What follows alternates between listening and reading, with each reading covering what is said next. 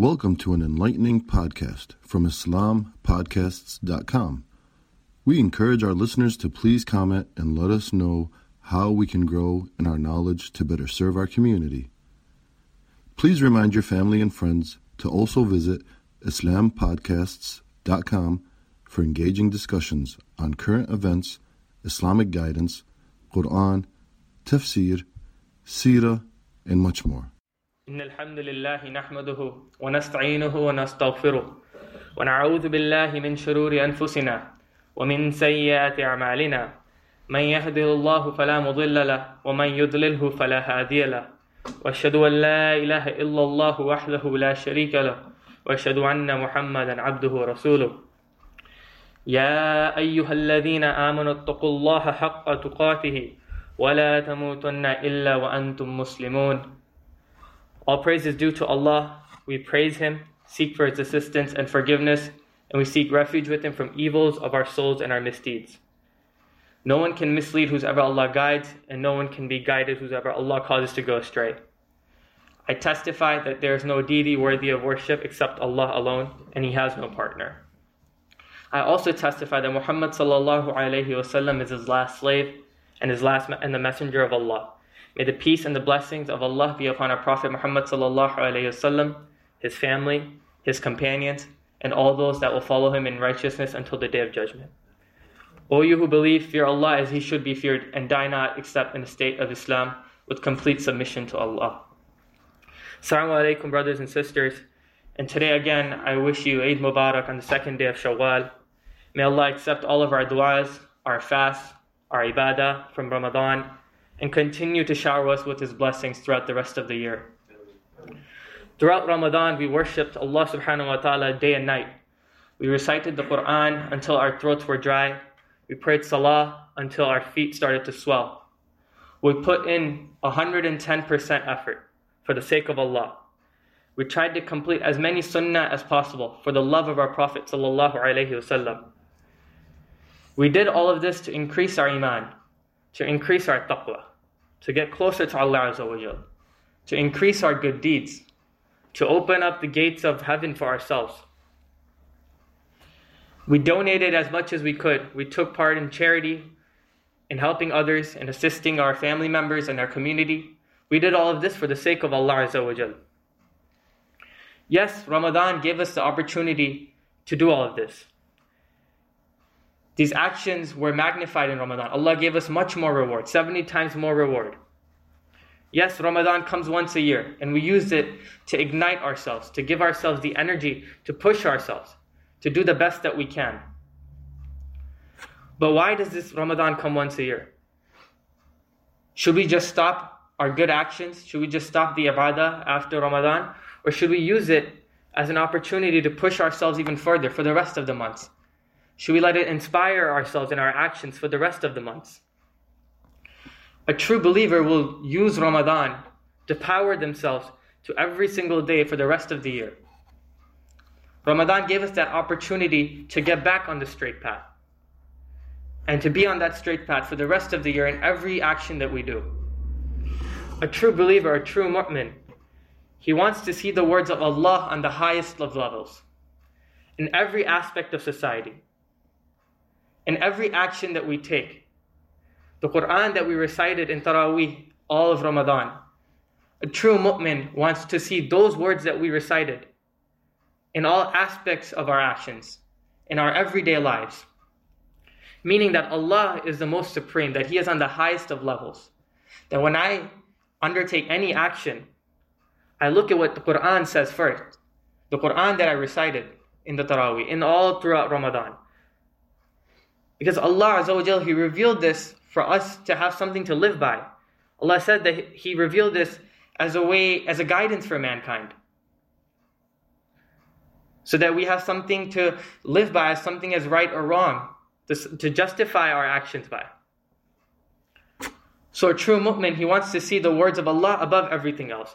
Meaning that there is no law, meaning that there is no insan, there is no excuse above the words of Allah Azza wa Jal. That nothing can come before the hukm and the judgment of Allah.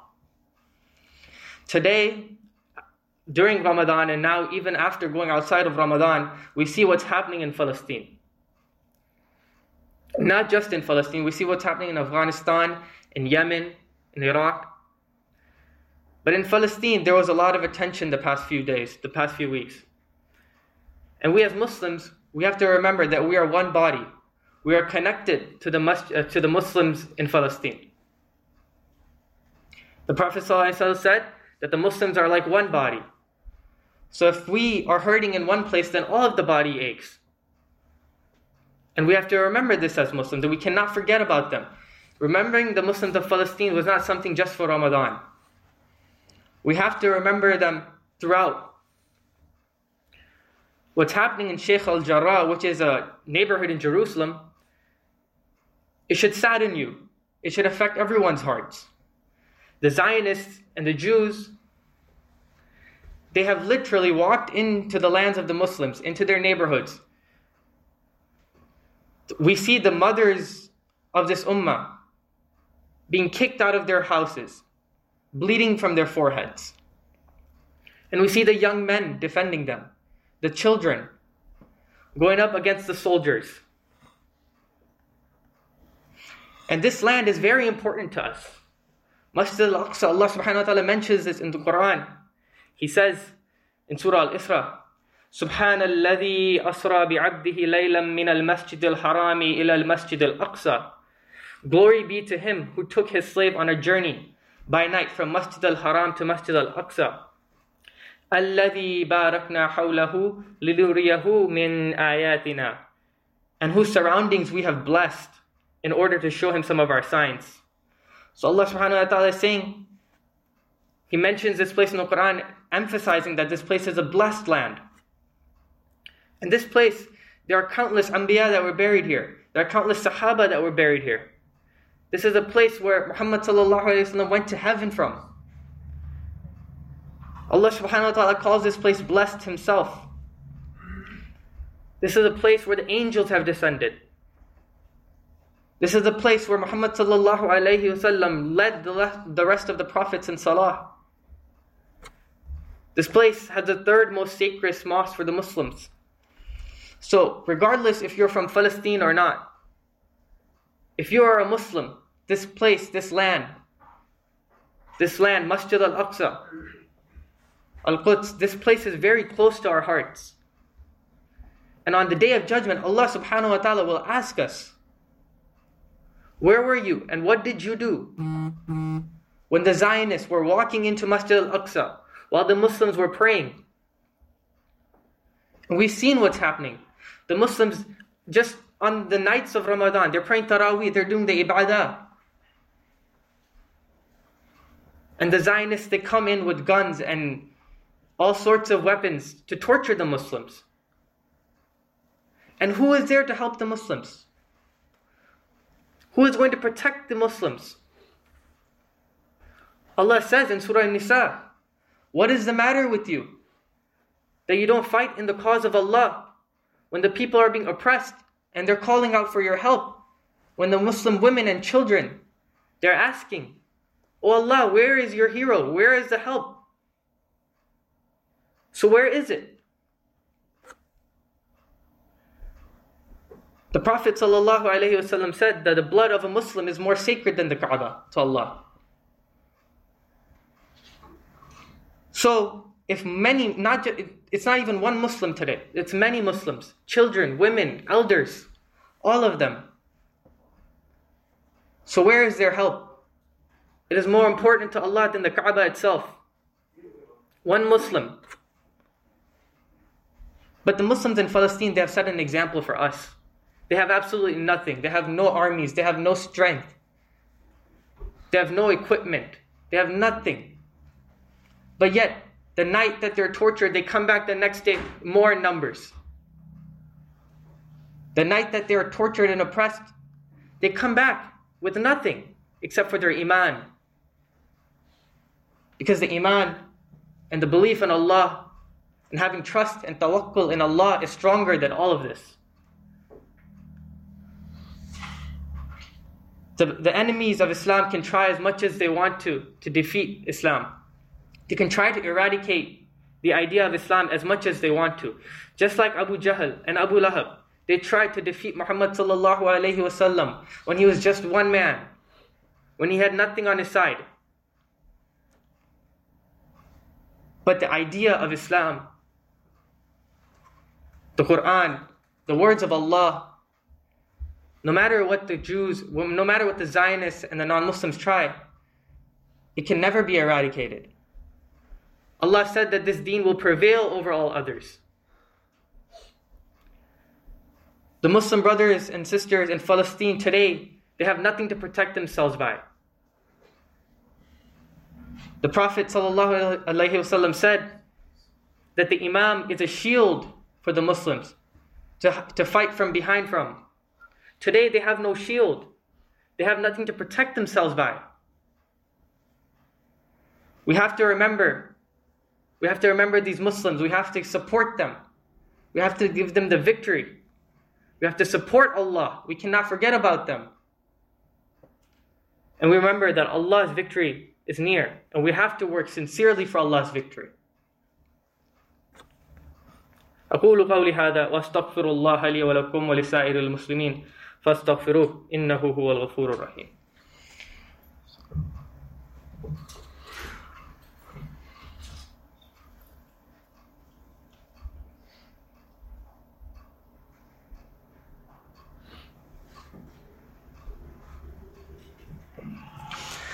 Bismillah, walhamdulillah, wassalatu wassalamu ala Rasulullah sallallahu alayhi wasallam. Jerusalem and Masjid al-Aqsa was first opened by Umar ibn al-Khattab. And then later on, Salahuddin al-Ayyubi was the one who conquered this land. Before Salahuddin conquered this land, he said, "How can I smile and how can water and food taste good to me when I know that Masjid al-Aqsa is in the hands of the Crusaders?" Salahuddin al-Ayyubi was not from this land. He was from Iraq. He was Kurdish. But he was Muslim. And he understood the importance of this land and the sacredness of this land. Today we have 50 plus armies across the world. The Muslims have some of the best resources in the world. We have such large numbers. And the Muslim people, they have iman, they have trust in Allah, and they feel for the ummah. But they have no leadership. They're divided. Divided by the non-Muslims themselves. And we still live in their division, in their nationalism, in their borders that they drew up on a map. And we have let those divisions stop us from having sincere Islamic leadership. A true leader would immediately send an army to liberate Masjid al-Aqsa. Today we see 50 plus Muslim leaders failed, and they will be held accountable on the Day of Judgment. That when you had the resources, when you had the army, you had the people that wanted to free Masjid al-Aqsa, why did you choose not to? You chose your money, you chose your economic deals, you chose all of the dunya over the Muslims. To give you an example of sincere Islamic leadership, let me remind you of an incident. There was a Sahabi by the name of Sayyid ibn Amir Jumahi. And he was at this incident of another Sahabi, Khubayb ibn Aday. Khubayb ibn Aday was a close Sahabi of the Prophet, and he had been captured by the Quraysh, and he was going to be executed. And he was going to be publicly executed in Mecca, in front of everyone. It was almost like those gladiator type events, where they bring the crowd for an entertainment show, and they kill someone. So this was the fate of Khubayb ibn Aday. Before his death, the Quraysh, they asked him, would you rather be safe with your family and Muhammad sallallahu alayhi wasallam be in your place? And he said that never. Rather, I would not even want to see Muhammad Rasulullah sallallahu alayhi wasallam be prickled by a thorn. That is the love that they have for the Prophet. That is the sacrifice that they made for their Prophet sallallahu alayhi wasallam. This was the iman that was there. And this iman is still there. So Khubayb ibn Aday was part of the crowd that came to witness him Sa'id ibn al-Amir Jumahi was part of the crowd who came to witness the death of Khubayb. And it was a very harsh death. They put spears in his body and they humiliated his body. Many years later, Sa'id ibn al-Amir Jumahi, he became a governor under Umar ibn al-Khattab in the area of Syria, in al-Sham. And the people, they complained to Umar radiallahu anhu about Sa'id, about 4 actions. Umar radiallahu anhu, he doubted them, but being a sincere leader, he was going to hold the governor accountable with the people. That's a contract that they have. That if the people have some sort of complaint with their leader, that they can take it up with them. So the meeting happens with Umar ibn al-Khattab, Sa'id ibn al-Amir, and the people of Syria. The first complaint, they said, he only comes out to us when the sun is already high. Umar radiallahu anhu asked, what do you have to say about this, Sa'id? Sa'id was silent for a moment and then he said, by Allah, I did not really want to say this, but there seems to be no way out. My family does not have help at home. So I get up every morning and prepare the bread and bake it for them. After this, I go out to my people.